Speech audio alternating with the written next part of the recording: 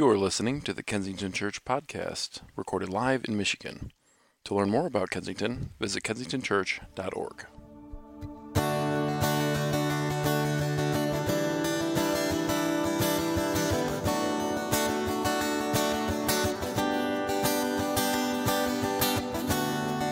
I feel anticipation. Feels like when the wind blows through the trees, there's a hope and I can taste it, ready to explode inside our praise. I can hear you calling, and it takes my breath away. I feel your spirit move.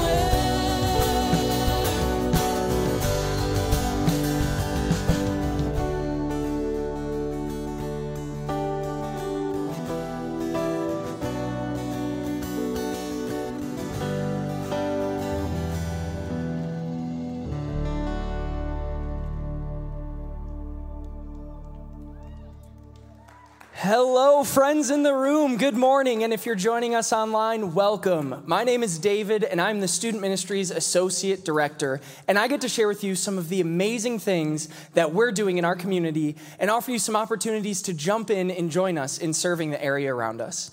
So first, we have in Student Ministries, we're taking a group of high schoolers to the Dominican Republic in the summer.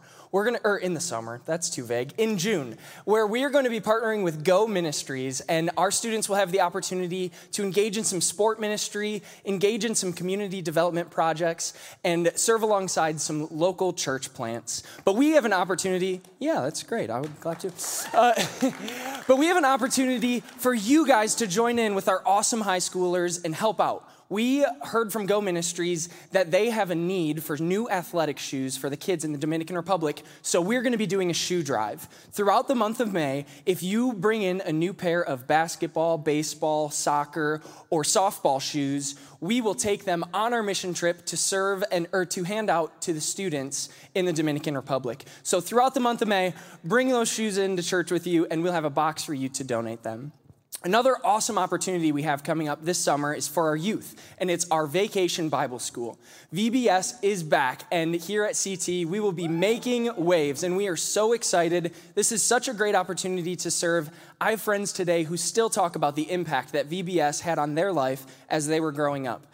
But we can't make an awesome event like this happen without your help. So if you've ever thought of jumping in and serving at Kensington, this is your shot, because not only will you have the chance to impact the lives of our students and our community, but you are going to have so much fun while you do it. If you want more details on that, check out the website or stop by the K-Kids desk or stop by the hub on your way out of the lobby. Another really awesome thing that we have going on this month is we are partnering with the Macomb Foster Closet. Did you know that May is Foster Care Awareness Month, and that in Macomb County alone, there are over 900 kids who are in foster care?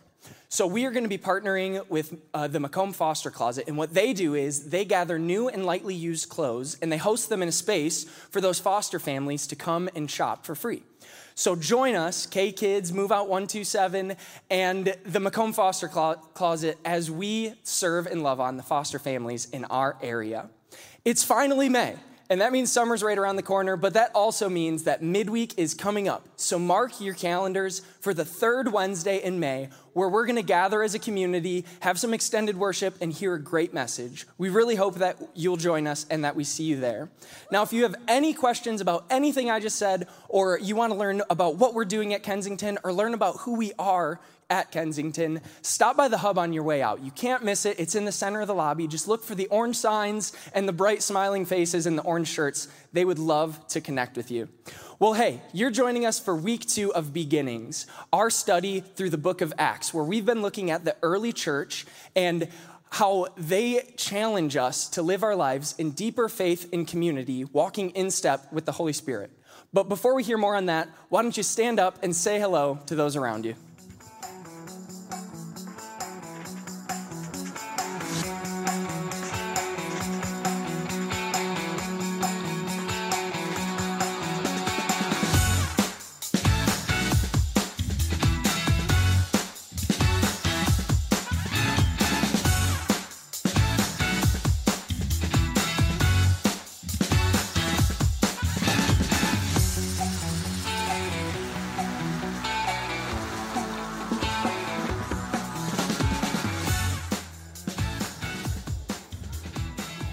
We're going to have to let this music run a little bit longer. It's like y'all like each other a little bit.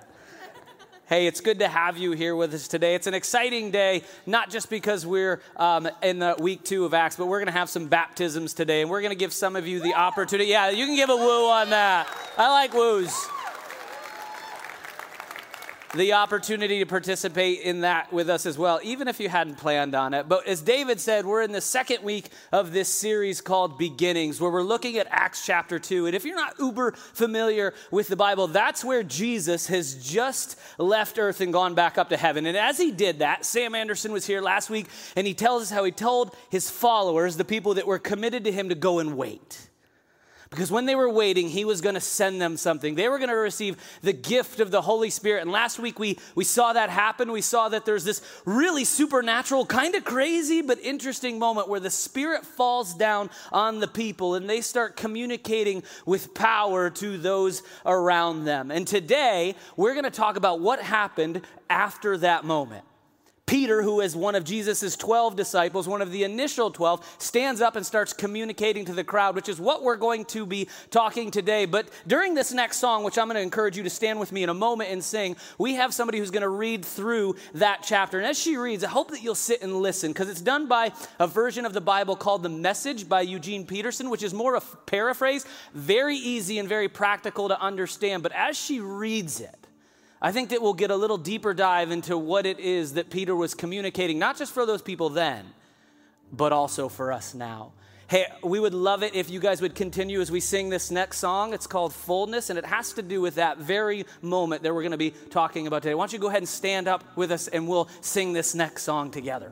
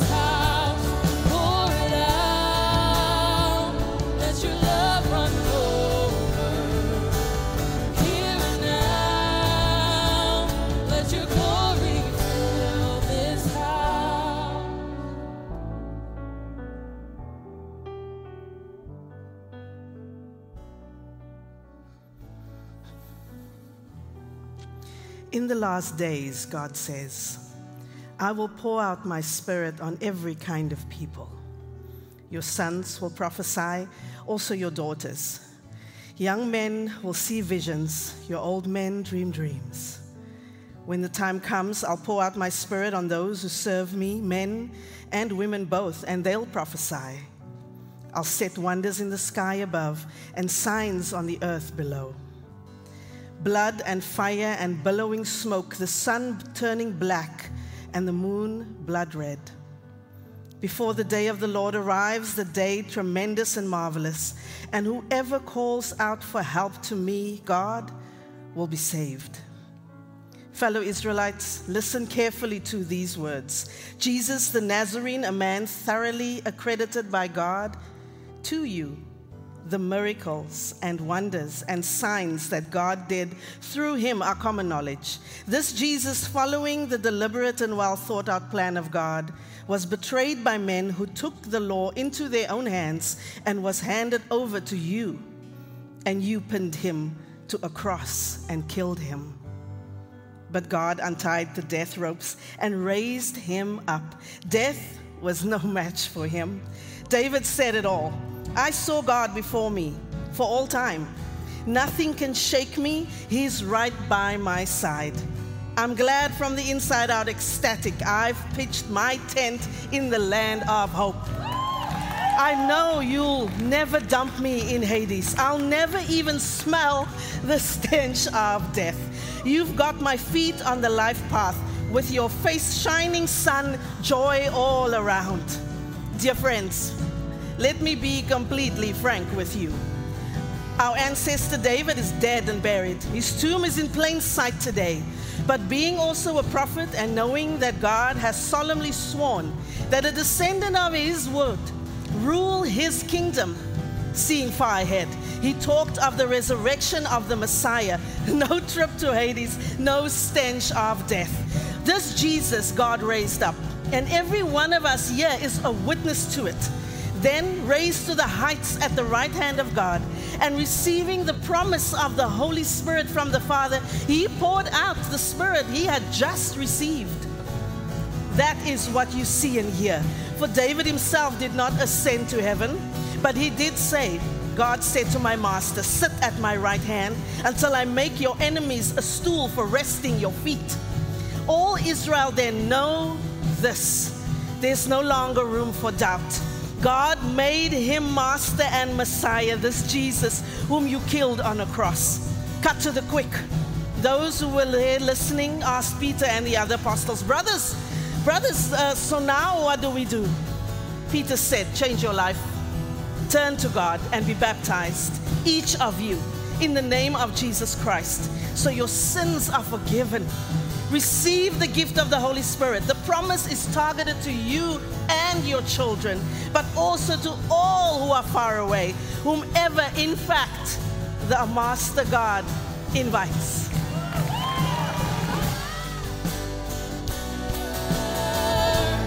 Testifying of the Son, one desire.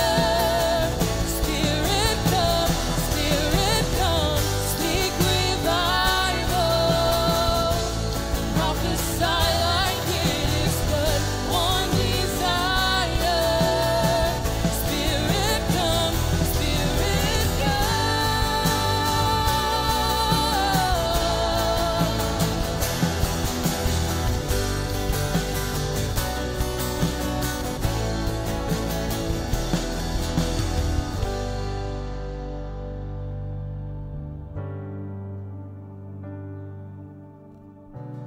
Let our hearts continue burning, for our King is soon returning.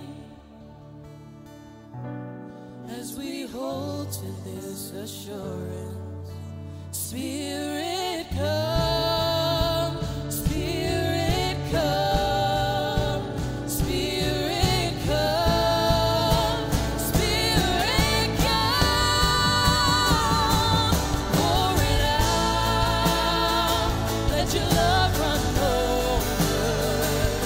Here and now, let your glory fill this house. Pour it out, let your love run over. Here and now, let your glory fill this house.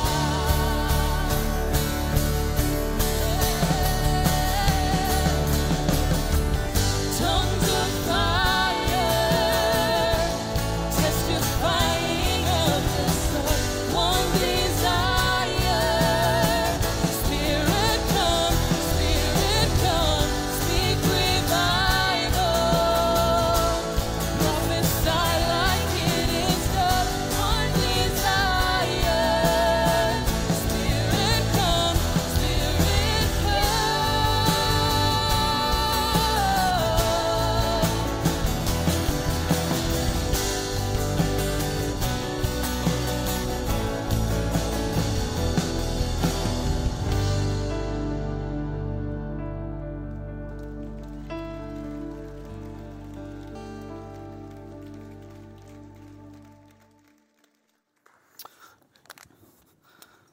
Say you all can have a seat, but you're well ahead of me there. Pretty awesome. It's really interesting singing the song, and I was just thinking about this. If you've heard us talk, you know that there was a lot of people that didn't see this coming. People that were looking for, people that had expected this long-awaited Messiah to present himself to the world. But when Jesus came, he wasn't what they expected. For a lot of them, it wasn't even what they hoped that he would be. So in some context, in some ways, that was confusing to them, and they didn't know what to do. And so that led to Jesus being crucified on a cross, but it wasn't done. See, after that, like I said before, Jesus told him to go wait in a room. And as Sam spoke to us last week, Jesus said that I'm going to send you someone. Part of God is going to come down to earth, this thing called the Holy Spirit. And when the Holy Spirit falls upon you, you're going to have power. Power like you've never experienced. There's going to be a dynamic change and something that was different. And that's where we were last week. And Sam worked us through, I think, very well the theology and the dynamics of what that was. And if you weren't here, I encourage you to go back, watch Sam's message. And there's also a video that is very impactful, and it, I think, communicates a lot of truth about what the Spirit's role is, which is what we're going to be talking about today as well. But I would encourage you to go back and look at that as well. But these people were waiting.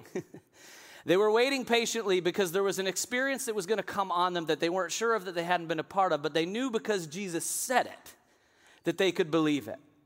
So they waited with anticipation, and we get to see what happens. And then today we're going to see what that message was for the rest of the people. Some of the ones that maybe were there when Jesus was crucified. Some of the ones that maybe even shouted that he should be. Today, we're going to get to see what message after that event God wanted communicated to humanity. But before we go any further, I want to take a second and pray over what it is we're going to talk about today. Will you bow your heads with me, Father? I'm so excited.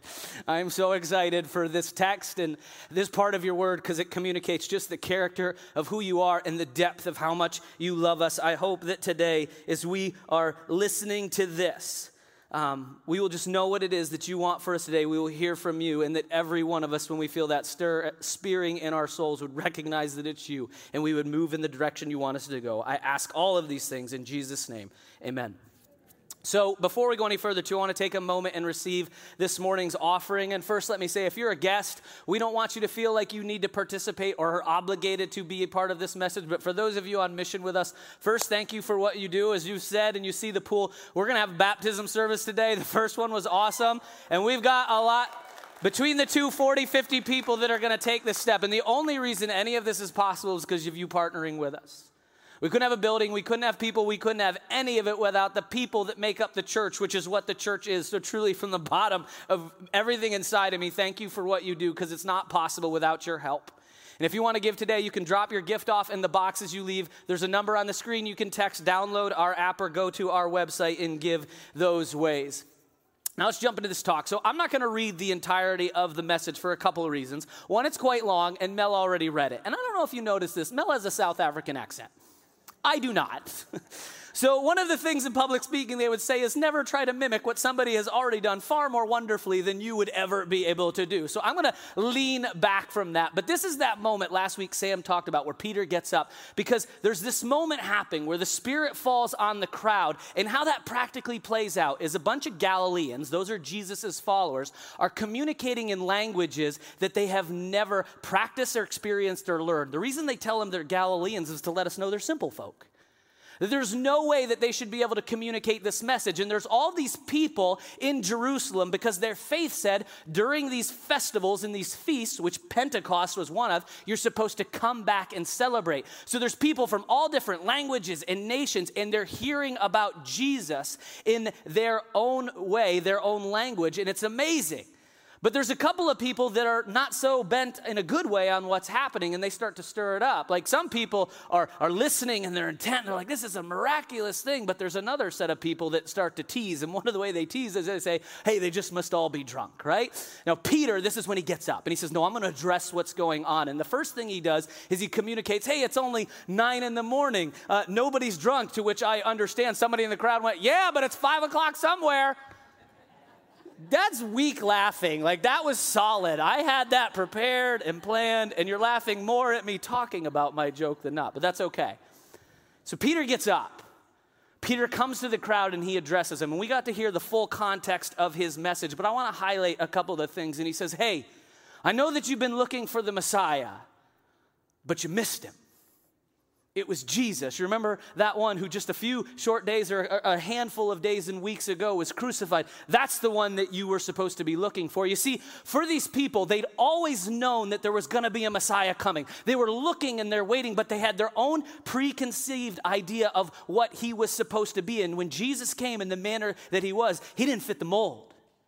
He didn't fit the bill, but the Old Testament, which very simply is the time in our Bible before Jesus came, pointed to this Messiah coming. Very specifically, there's a prophet called Joel, and a prophet was just simply somebody that would communicate a message to the people from God. He spoke about who the Messiah is and kind of what it would look like, and the people missed that dynamic, right? And missing that dynamic meant they did to Jesus what they did, and he goes on to tell the crowd, that prophet, that one that you've been looking for, actually the Old Testament, I would argue, in its entirety points towards Jesus in this Messiah coming. And these people would have known that.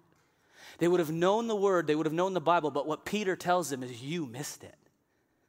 Not only did you miss it, but you got it incredibly wrong, so much to the point that you actually put to death the author of life. And as they're talking, he says, don't you remember the miracles? You see, God was endorsing this person through Jesus' miraculous things. They should have known that there was something special, there was something more, but it didn't. And it continued to lead the people in this place. And Peter's kind of laying it on thick. He's not being mean and he's not being angry, but he wants to communicate the depth of what they've done. Like, this is awful. What they were a part of in accusing Jesus was a horrendous thing. I personally believe some of the people in this crowd were there when Pilate asked them who they wanted to commit to death, right? Remember, there's this moment where he says, hey, do you want me to release to you Barabbas? And Barabbas was a hardened criminal. Barabbas was a murderer and a thief, and Pilate thinking they would pick Jesus rather than him. I think some of the people in the audience were there at that moment. They were yelling, Barabbas, Barabbas, give us Barabbas. That's who Peter is addressing in this moment. And he doesn't pull any punches, but he does have a message from God, and this is what he wants the people to know. Let everyone in Israel know for certain that God made this Jesus, whom you crucified, to be both Lord and Messiah. You think that was hard for them to hear in that moment? Like Peter had just told them how badly they had messed up, how wrong they had got it. And I think, and this might be because of my church background, this is that moment where we think that Peter's going to take that God judge moment. Where he's going to pull out the gavel and he's going to rain down anger and frustration and venting at the people because that's who God is and that's what our experience with him is, but it's not. Yes, Peter is firm, but he's also fair in telling them what their sin led to. But after he is done doing that, he extends an invitation to them. And in that invitation, we get to see the goodness and the grace and the kindness that God had, not just for them, but he continues to extend to all of humanity. And the text tells us, as Peter communicated this word, it pierced their heart. Like they got it. They understood that the thing that they had done was wrong, and it led to them taking a horrendous action towards Jesus. Have you ever had that happen? Have you ever been wrong? And if you haven't, we probably need to talk after. And somebody says something, and it just pierces your heart. You're like, that got to me.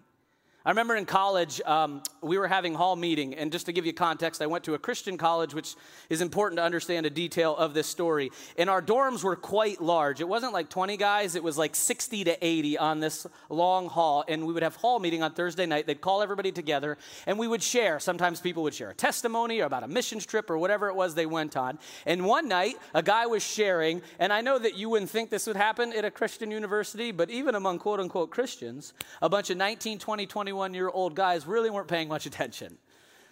Not only, we had a mother out there. She's like, yeah, word, son, right? But not only we were not paying attention, we were kind of doing our own thing. We were having conversations, we were making fun, we were jeering. And I remember a guy on our hall, and the reason this is such a vivid memory for me is because he lived directly across from me. So he was sitting down. His name was Trevorius. And there's a couple of things about Trevorius that really stick out. The first is he ironed every piece of clothing that touched his body. Yeah, I'd go in his room, he'd have his socks and his underwear, and he'd just smile like, yeah, I know, I'm a little strange, and he'd iron everything out. But the other thing that I really remember is how he called every single one of us out that night.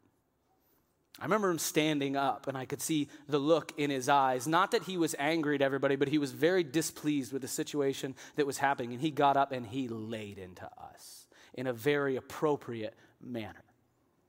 And as he started talking and started calling us out in the way we had mistreated our brother, every single one of us started to drop our hands and we put our shoulders down and our heads were tucked in. And the reason I share that story is I think that's where the crowd is right now.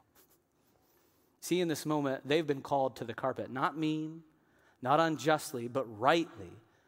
And they've got an opportunity to respond to what this thing that is being shared with them is, right? And let's be honest for a second. I think this is the biggest atrocity ever. Tell me what is worse than being some of the people who accuse Jesus, condemn him, and actually put him to death. Like, I don't care what the sin is. This ranks at the tippy top of that. And rather than being angry or judgmental, Peter shows them not only what God wants to do for them, but how he feels about them in their response. And it's this, in Acts chapter 2, verse 38, Peter replies and he says this to the crowd, "Each of you must repent of your sins, turn to God and be baptized in the name of Jesus Christ for the forgiveness of your sins, and you will receive the gift of the Holy Spirit." God's response towards the people that crucified, tortured, mutilated his son wasn't anger.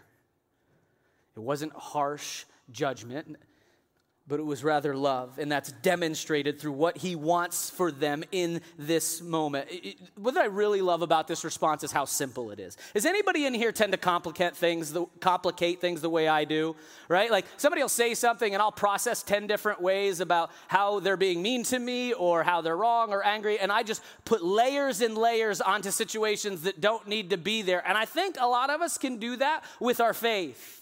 Right? We assume because of what we've done or because what somebody's communicated to us that's actually not in the Bible that this is how God operates, but when in truly the reality is the total opposite is true. And that's what he is trying to communicate to the crowd in this moment, right? And I think if we boil that down to one thought, it's this. God doesn't want something from us, but rather he wants to give something to us. And that's hard. In this capacity. You see, I think a lot of us understand that Jesus wants to be our Lord, he wants to be our King, but then we associate what power in our experience has done with that. And in our world, power hasn't been a great thing. People in power don't use their authority, they don't use their might, they don't use their strength to give or to serve. The opposite is actually quite true. They use it to get people to serve others. So when we hear a message that there's a king and there's a kingdom he's come to bring and he wants to invite us into that type of relationship, if we're honest, we're just not sure. And the reason that we're not sure is because that has not been the relationship dynamic or expectation that we have had from other people who fall in some place of power or some place of authority over our lives. But this is the way that God responds to us. This is the interaction that he wants to have with us, is he is a king who's not looking for followers that can serve him. But he's actually looking followers that he can come alongside of and press into and serve them in their walk in this life. And not just for them, but so that one day they can do for somebody else what he has done for them. In the Greek, we're going to talk a little bit about the Greek today, just because it's important. I normally don't do that, but I think it gives us a really good context of what the action verb in this verse is. It's a term called menonosate, and I've butchered the word, but that's okay. It gives you the gist of what it is. And it's more than just saying, I'm sorry. Anybody ever get frustrated with your children because they do the same thing over and over and over? Just me? Okay, have a nice night, right? Like, I've failed as a parent. No, right? Like, somebody says they're sorry, and that's great. But they do it again and again and again, and the pattern continues, but it's not really a genuine sorry because you don't care enough about the person or the relationship to change. Well, what Peter's saying in this verse is this isn't what I'm talking about. You can't just say I'm sorry and that's it. In this, the action verb of it says there's actually a shift. It's like you're going down one path, you understand it and you realize that it's wrong, that it's not correct. And so there's a shift in your thinking, there's a shift in your mind, and you attempt to change the behavior that you've been a part of. Now, does that mean we mess up never again? Absolutely not. Does it mean that there will be moments where we don't get it right? Of course it will. But it does mean that there's this moment where we realize what we've been doing is wrong, and we decide to try to turn and not live that way anymore. And the reason that happens is because we serve a new king. And just like on Easter, when there was those two men walking down the road, Jesus comes and he finds us, and he does that in order to redirect us and get us on a path that's following him. And it's not because he needs anything from us. It's not because he wants something from us. It's not because he's a king looking for followers. It's because he loves us, and there's this deep, deep desire in him to see all of humanity come to know who Jesus is and what it is that he has done for them. And what Peter is saying to the crowd in this moment is you need to shift your thinking. You see, the reason it was hard for them is they were waiting for a Messiah. See, this was a group of people ruled by a king, and the king protected them. But when the king was removed, they were dispersed to all these different nations. So they were hoping that Jesus would come as a king, establish his throne, and rule forever. That they would be protected. That they'd be a military power again. But when it didn't happen, it was incredibly disappointing and hard for these people. And when Jesus didn't fulfill that act, their response was to riot against him. And the practical application, in their rioting, they put Jesus to death on a cross. But God's response to every single one of those actions and emotions is not one of anger, but it's one of grace and kindness. And in doing so, I think we get to see who God really is. And after Peter has communicated this, he says, you're not done. Like, this isn't the end of the story. This isn't the only thing that I want for you. He says, when you've done this, when you've recognized that you have sin, and that sin, that we all have sin, and it separates us from God, you acknowledge and you turn, the next step is to be baptized. It's to let the world know that you're no longer following your own way. You're no longer all about making your kingdom grow, that you've actually submitted to a different king, a new type of kingdom, and you are following him. In the text, there's two more Greek words that are typically used for this word baptize. The first is called bapto, which means that you're immersed, but it's a temporary immersion, right? Like you're dipped in water, you come back up, nothing's really changed, you're just wet. And that's not what is described here in the text. It's actually something called baptizo, which means you're immersed, but in this immersion, something changes. There's a permanent difference that comes from having this happen to you. And practically, I think the simple way to understand this is the baptizo that Peter is referring to is a lot like a pickling recipe. And follow me here for a second. If you take a pickle and you dip it in the water and you bring it out, it's not any different. But when you put it in that solution, that brine, and you leave it in there, something changes. It's different. It's the same, but it's not just like it was before. The inside of it is permanently different, and it actually can't even go back to the way it used to. And I think the confusion in this moment is to think the act of being baptized and going down in the water is what does that. It's not. Baptism is just an expression that this change has happened. That change comes upon us the moment we decide to turn and to follow Jesus. We are told by Scripture that instantly God gives us the gift of the Holy Spirit, and that is the event that changes who we are when we repent and decide to following Jesus. And the final part of this verse, you can clap if you want for that, absolutely. Sorry, I'm going fast. I'm not giving you opportunities.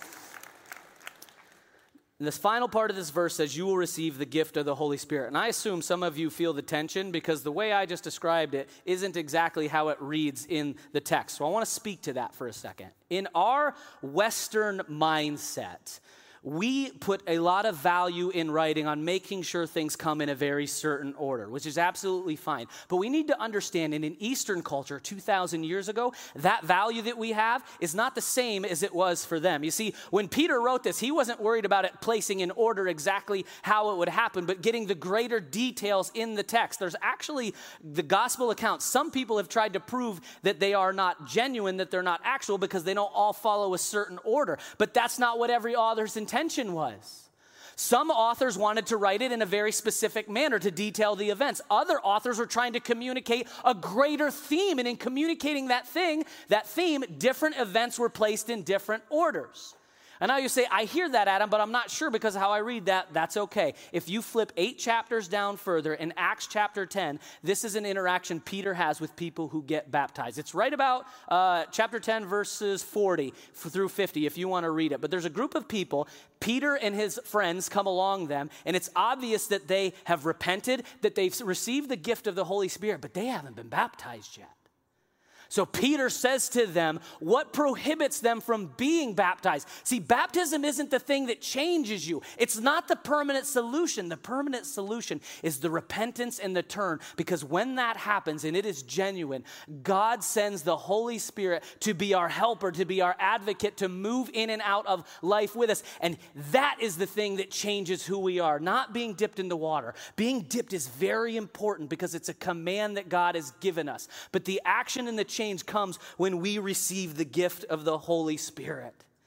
And when Peter's communicating this to the crowd, this is what he boils it down to. He says, hey, I get it. We were all waiting for the Messiah, right? Generations have been praying for him. I imagine in their family dynamics, when they would do their Jewish prayers, which is a thing they did oftenly, they would all pray that it would be in their lifetime that this Jesus would come. And he's telling the people, you missed it. Not only did you miss it, you went the other way, but that's okay because God's not angry. He's not judgmental. He's not after you. No, quite the opposite is true. What he's saying to you is, I want to invite you into this relationship. I want to invite you into my kingdom. And if you will do that, you will receive the gift of the Holy Spirit. And then I want you to be baptized so you can declare to the world that your life is no longer your own. It's not about serving you. It's about giving yourself and yielding it to something greater and something better than our hopes and our agendas and the things that we wanted to have happen. You see, in this moment, God is ushering in a new type of interaction between people and humanity. Sam alluded to this last week.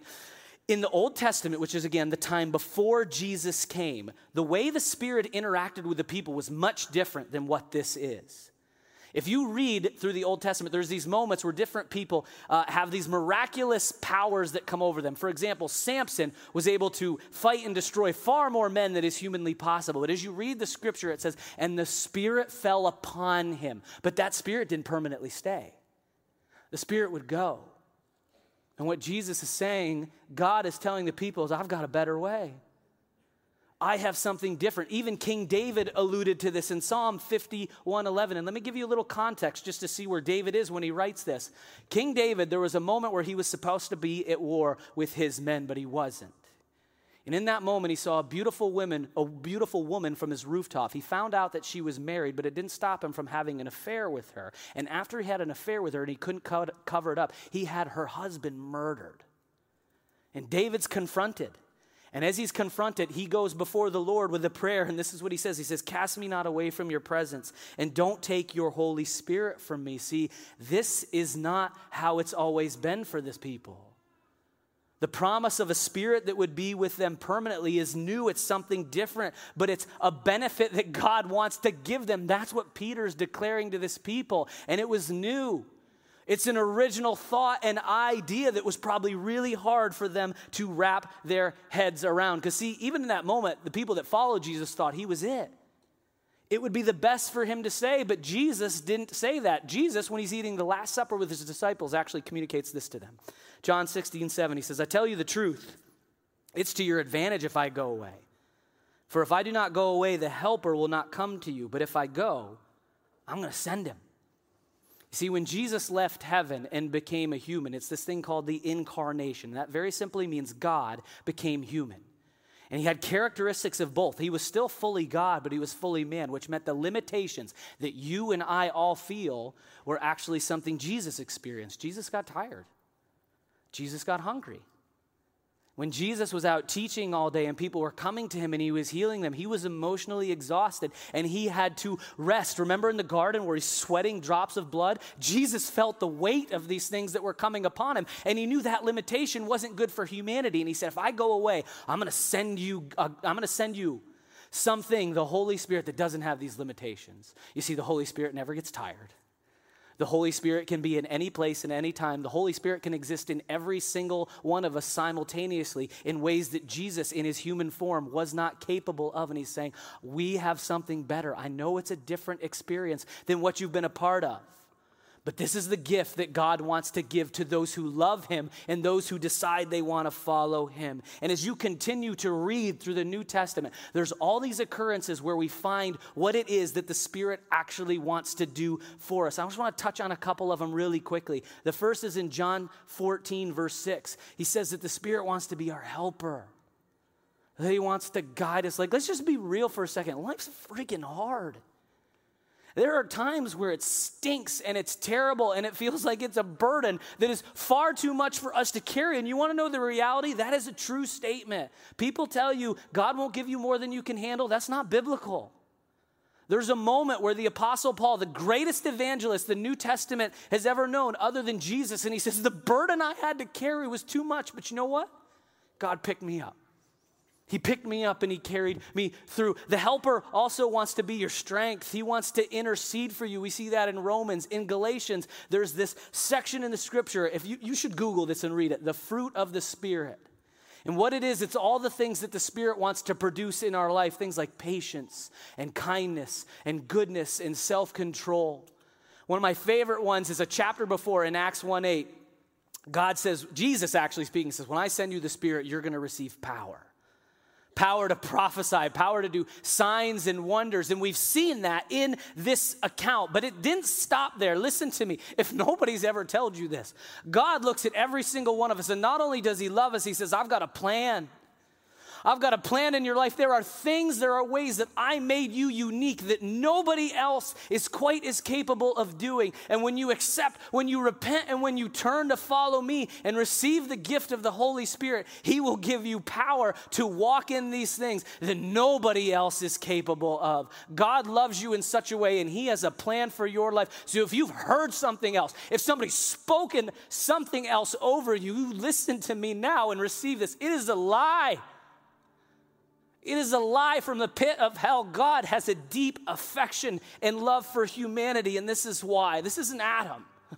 In the Bible, it's referred to as this thing called the Imago Dei, and it very simply means that humanity, all of us, regardless of the color of our skin, or if we're male or female or any other description, is made in God's image, and because of that, you are special in a way that nothing else is. And because of that, God extends an invitation to us that he wants us to be part of his kingdom. Like, don't get me wrong, like sin is real. And one of God's characteristics is also that he's just. And in his justice, something had to pay the consequence for the sins that we all have taken a part of. But God's response to that was to send Jesus. To send Jesus to bear the brunt of that. And that's the message that Peter has for the crowd in this moment. He says, repent and you will receive the gift of the Holy Spirit. And then to let the world know that your life is no longer about you and you are following Jesus, be baptized. I was really lucky a couple of years ago.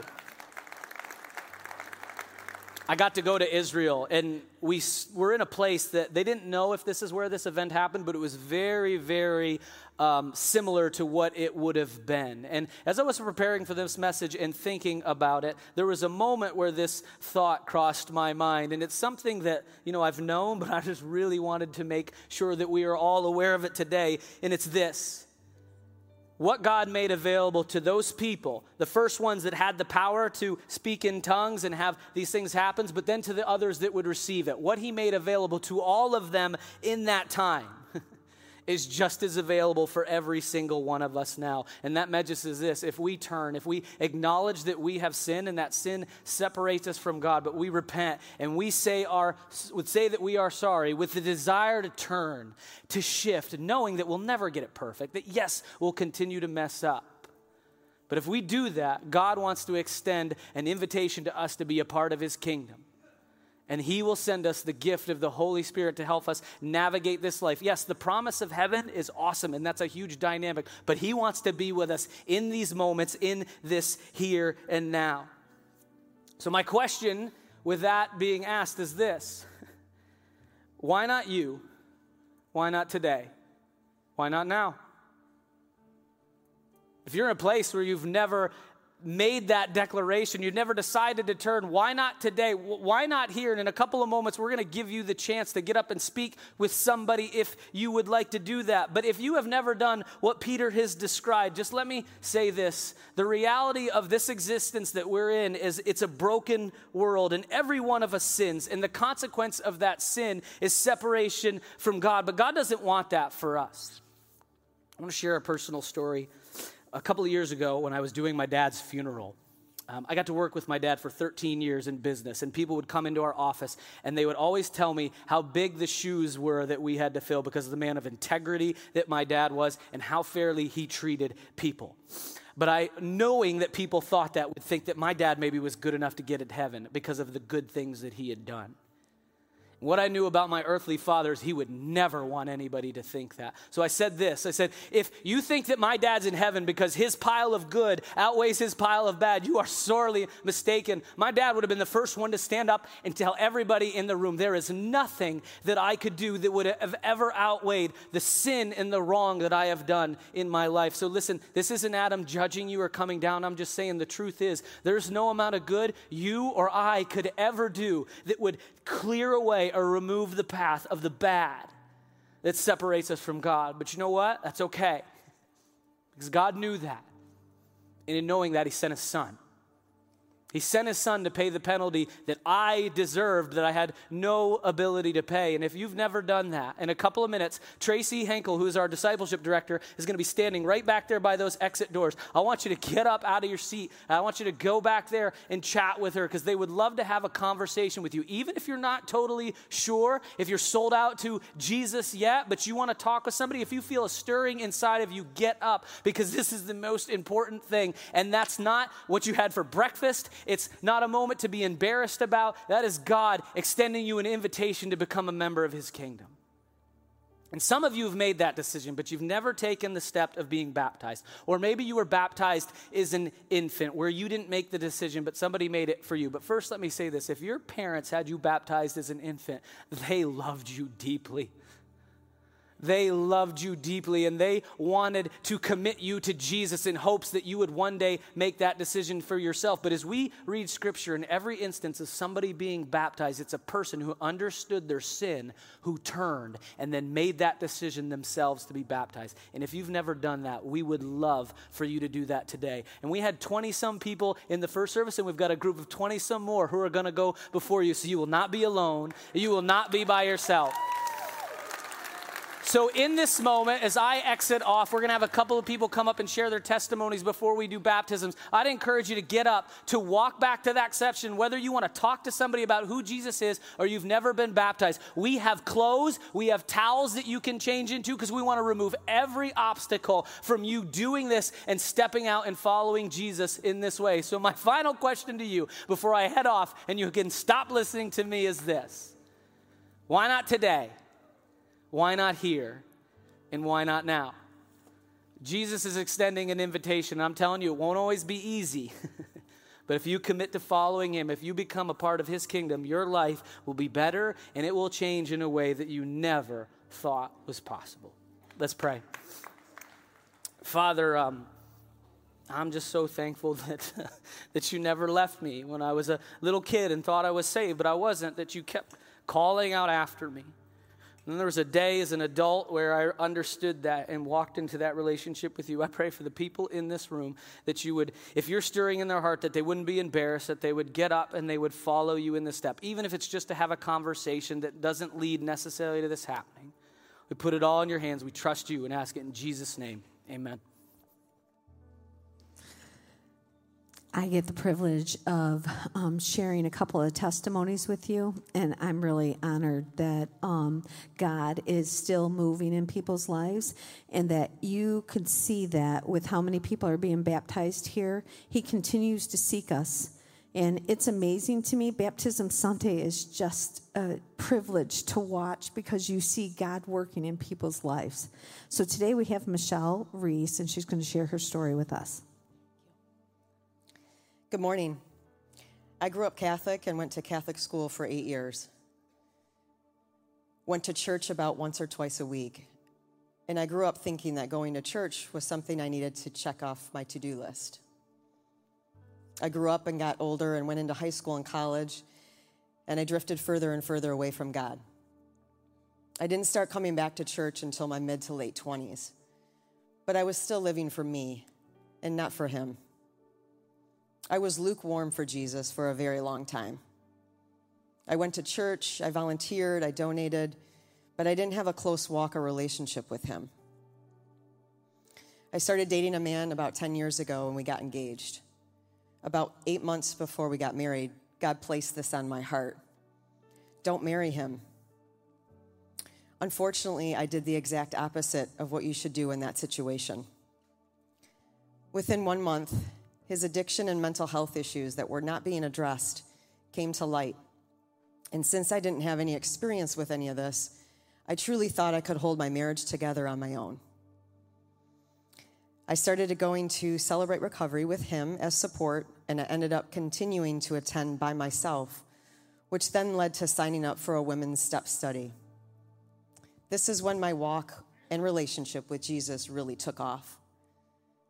This was truly one of the best decisions I could have possibly made, and it's been an incredible journey ever since that I'm extremely grateful for.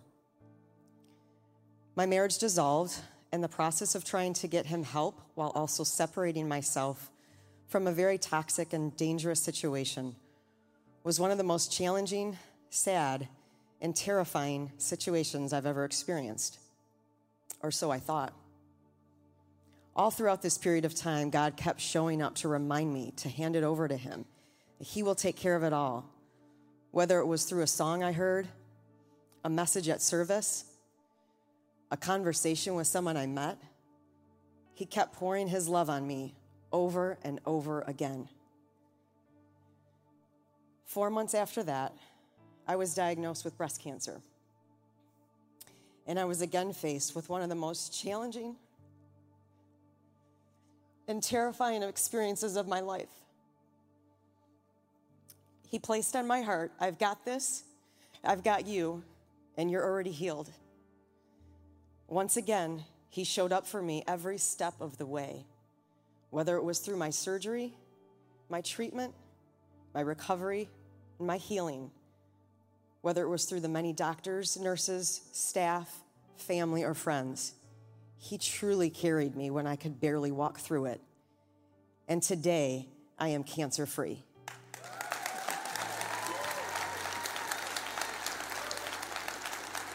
This is why I'm getting baptized. It's my public declaration of my love and my commitment to him. Thank you.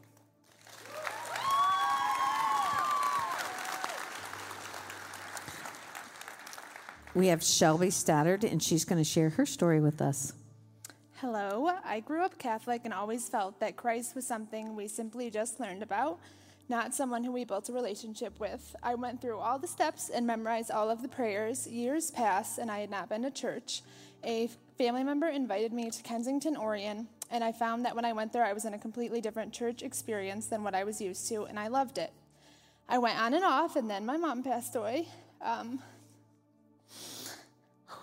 This knocked me off my feet, and I was angry, so I went back a few times after. But found that my heart was too guarded. COVID hit, and my dad got really sick, and I used it as an excuse. A few weeks ago, I found myself needing to go back. But this time, a friend invited me to CT, and I immediately felt welcomed. At the Good Friday service, I sobbed, and my heart felt like it lost its guard and was ready to welcome Jesus in. In the past few weeks, I felt lighter and more able to love. I no longer want to do this life without Christ. Sorry. Good.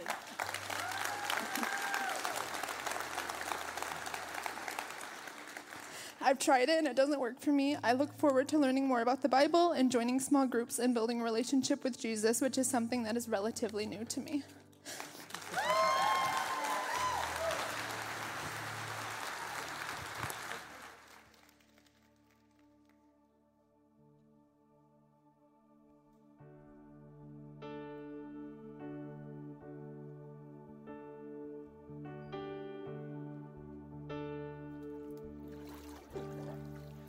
Hey everybody, this is Michelle, as you just heard.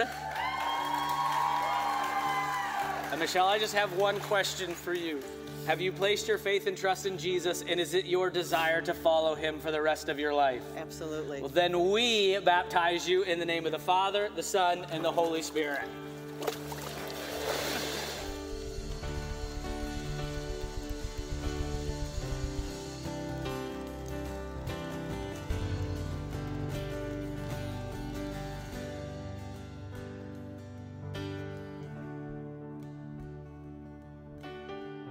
also already know Shelby. So Shelby, I've got one question for you. Oh, Christine, come in.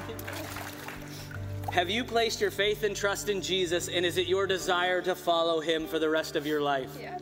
Well, then me and Christina have the privilege of baptizing you in the name of the Father, the Son, and the Holy Spirit.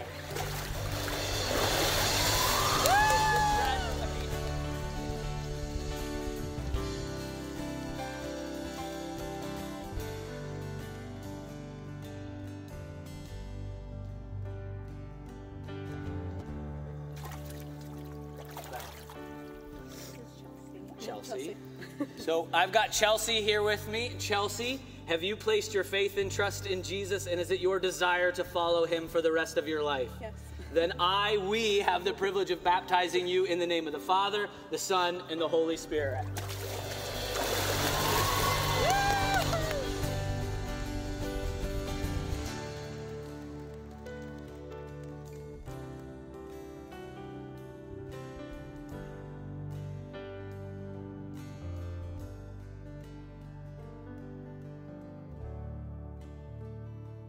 This is Nasia, and she'd like to say something real quick. So go ahead, Nasia. Hi, I just want to say thank you for my friends and family for coming, and God bless you. Nasia, I have one question for you. Have you placed your faith and trust in Jesus, and is it your desire to follow him for the rest of your life? 100%. Then I have the privilege of baptizing you in the name of the Father, the Son, and the Holy Spirit. Congratulations, you're so welcome.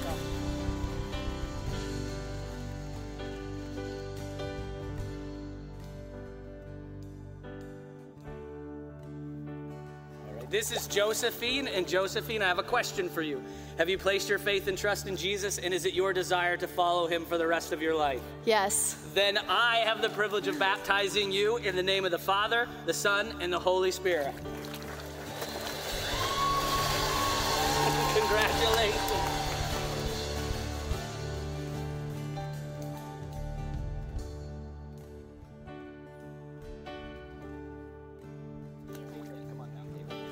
Whoop, careful, yeah. That second one comes up on you. This is Kaylin, and Kaylin, I have a question for you.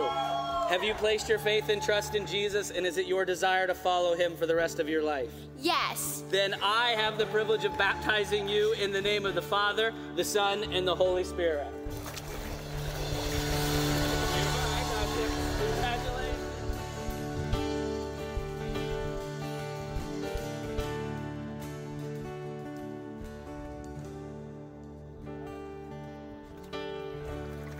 So this is Samantha, and Samantha, have you placed your faith and trust in Jesus, and is it your desire to follow him for the rest of your life? Yes. And then based on your confession, I baptize you in the name of the Father, the Son, and the Holy Spirit.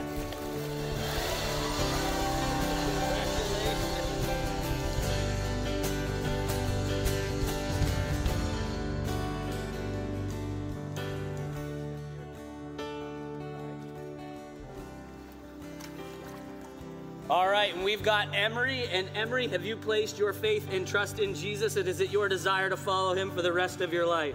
Yes. Then based on your confession, I baptize you in the name of the Father, the Son, and the Holy Spirit.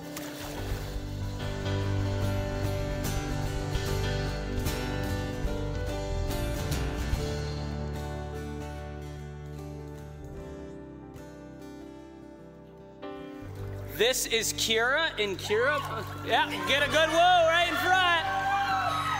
My question for you is, you placed your faith and trust in Jesus, and is it your desire to follow him for the rest of your life? Yes. Then based on that, I baptize you in the name of the Father, the Son, and the Holy Spirit.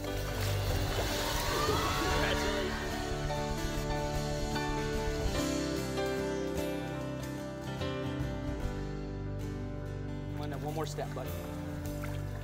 This is Matthew, and Matthew, my question for you is, have you placed your faith and trust in Jesus, and is it your desire to follow him for the rest of your life? Yes. And based on that confession, I baptize you in the name of the Father, the Son, and the Holy Spirit.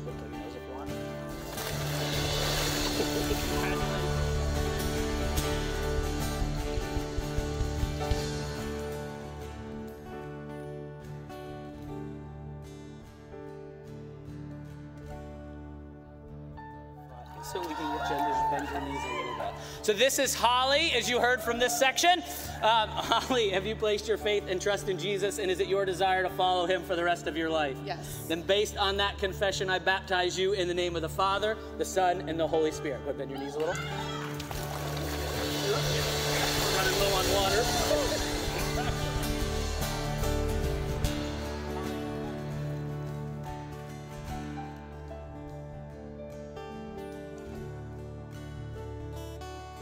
It's warm is a constant theme, right? So this is Samantha. Samantha, is it your desire that you've placed your faith and trust in Jesus and that you want to follow him for the rest of your life? Yes, it is. Then I have the privilege of baptizing you in the name of the Father, the Son, and the Holy Spirit. Bend your knees just a little. The water gets low.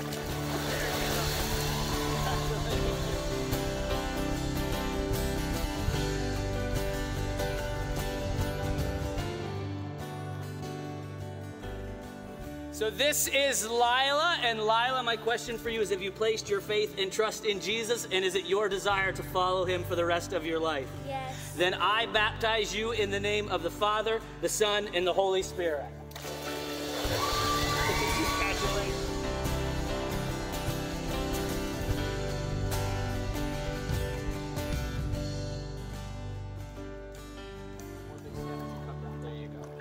This is Elena, and Elena, my question for you is, have you placed your faith and trust in Jesus, and is it your desire to follow him for the rest of your life? Yes. Well, based on that confession, I baptize you in the name of the Father, the Son, and the Holy Spirit. Congratulations.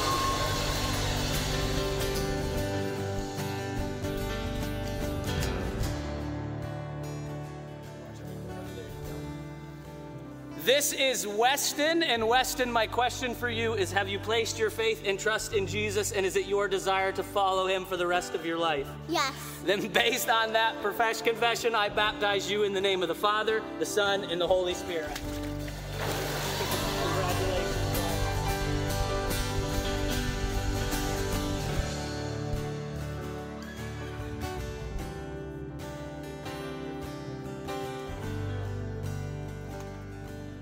Right to the front, or else we'll get your head in the back. This is Griffin, and Griffin, have you placed your faith and trust in Jesus, and is it your desire to follow him for the rest of your life? Yes, I have. Then based on that confession, I baptize you in the name of the Father, the Son, and the Holy Spirit.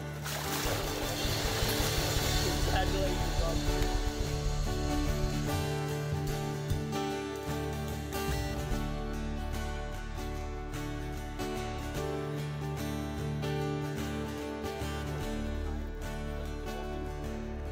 So this is Ava and Ava.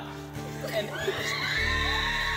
so Ava's, is it your desire that you put your faith and trust in Jesus and now you want to follow him for the rest of your life? Yes. Then based on your confession, I baptize you in the name of the Father, the Son, and the Holy Spirit. You move over here. And I baptize you in the name of the Father, the Son, and the Holy Spirit. Congratulations, girls.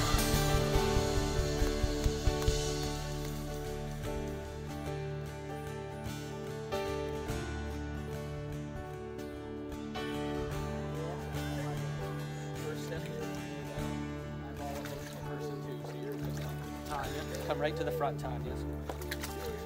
This is Tanya, and Tanya, based on your desire to follow Jesus, have you put your faith and trust in him for the rest of your life?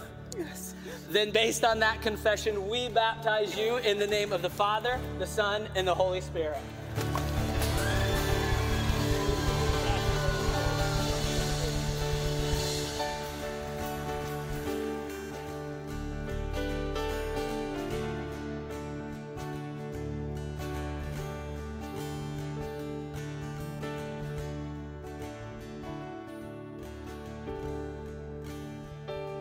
So this is Corey, and Corey, is it your desire to make Jesus the Lord of your life and to follow him for the rest of your time here on earth?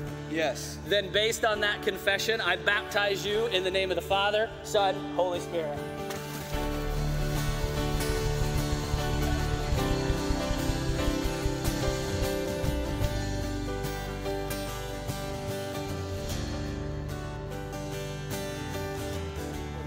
that's for you, man. This is your You day. can say David. Okay. This is David, and David, is it your desire to follow Jesus and serve him for the rest of your life? Yes. Then based on that confession, it is my privilege to baptize you in the name of the Father, the Son, and the Holy Spirit. Congratulations, man. So happy for you.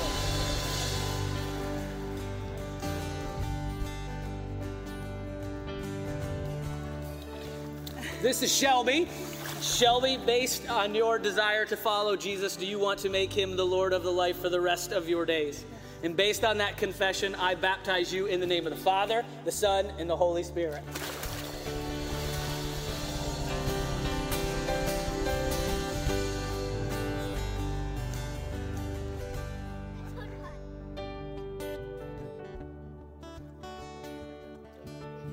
Yeah, it was a big step, right? This is Ariana, and Ariana, is it your desire to place your faith in Jesus and make him the Lord of your life? And based on that, we baptize you now in the name of the Father, the Son, and the Holy Spirit.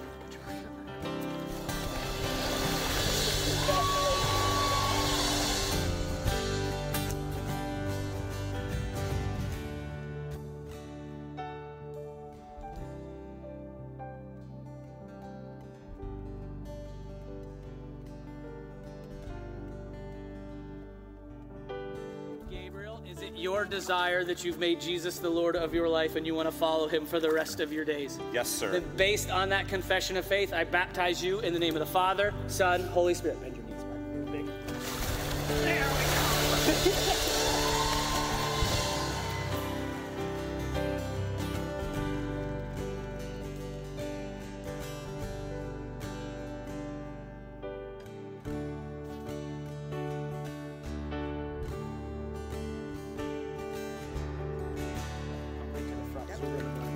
Hey everybody, this is Lynn, and Lynn, is it your desire to follow Jesus and he is now the Lord of your life? Yes. Based on that confession, I baptize you in the name of the Father, the Son, and the Holy Spirit.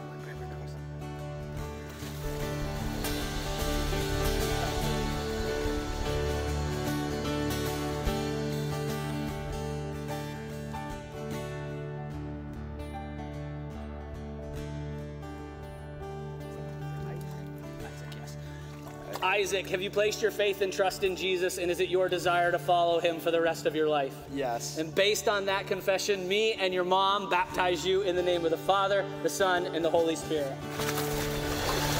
Congratulations.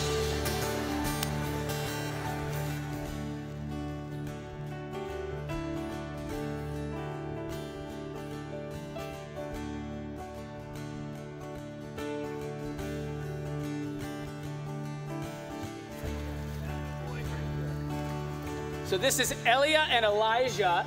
And guys, I'm going to ask you this together. You can respond together. Is it your desire that you've placed your faith and trust in Jesus and now you want to follow him for the rest of your life? Yes. Based on that confession, we're going to baptize you in the name of the Father, the Son, the Holy Spirit. We'll begin. Put your right over your nose. Yeah.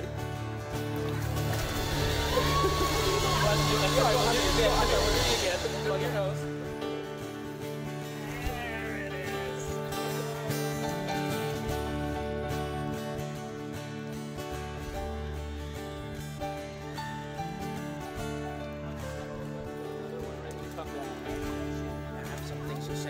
Okay, Cam has something he wants to say first, so go ahead, Cam.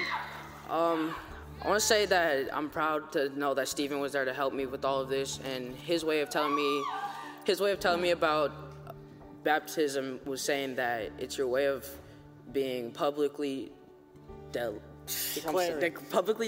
that you are following Jesus.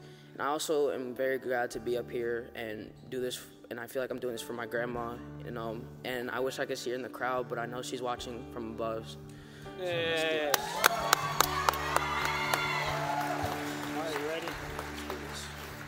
So, Cam, have you put your faith in Jesus? Yes. Awesome. And are you committed to following him for the rest of your life? Yes. Awesome. Then we're going to baptize you in the name of the Father, Son, and the Holy Spirit. Congratulations, bud.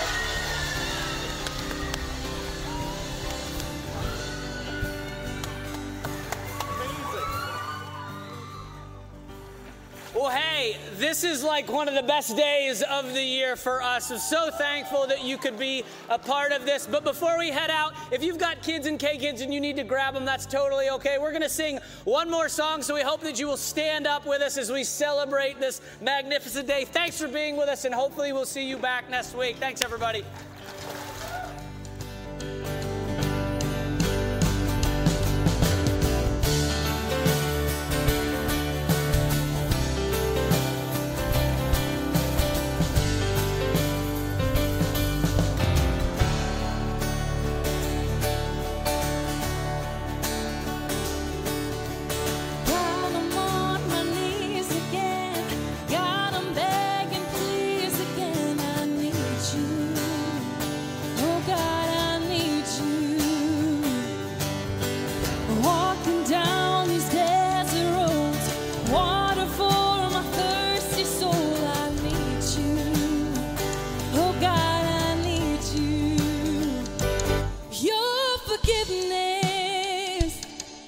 Like sweet, sweet honey on my lips. It's like the sound of a symphony to my ear. It's like holy water on my skin. Woo!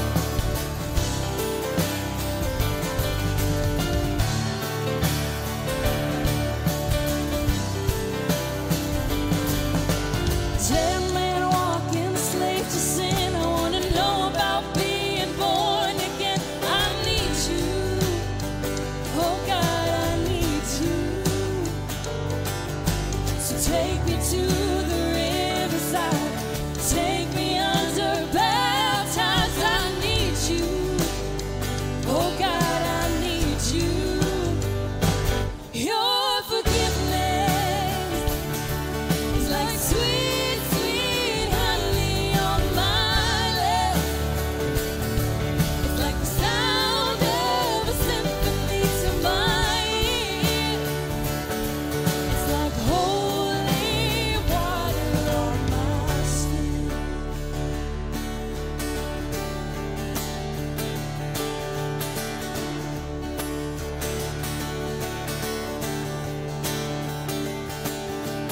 I don't wanna lose your grace. God, I need it every day.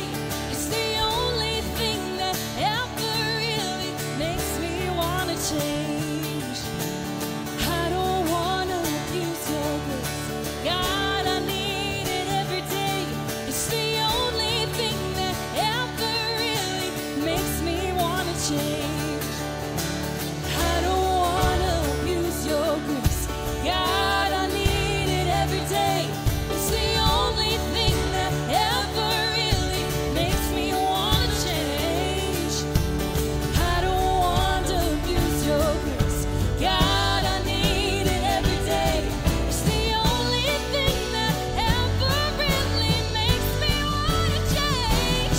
Your forgiveness, woo, it's like sweet, sweet honey on my lips. It's like the sound of a symphony to my ear. It's like holy water.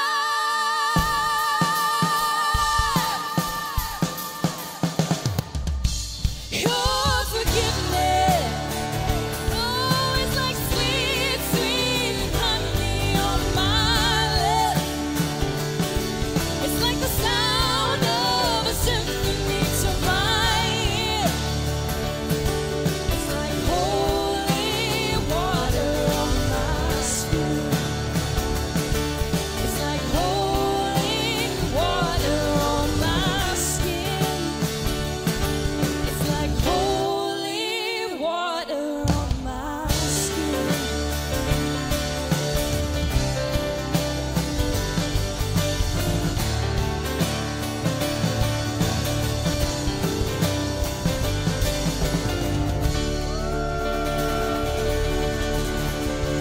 I hope everybody has a good week, and we'll see you next Sunday. You've been listening to the Kensington Church Podcast. If you've enjoyed this recording, check back weekly for new content. You can find Kensington on Facebook, Instagram, and Twitter, and of course at kensingtonchurch.org.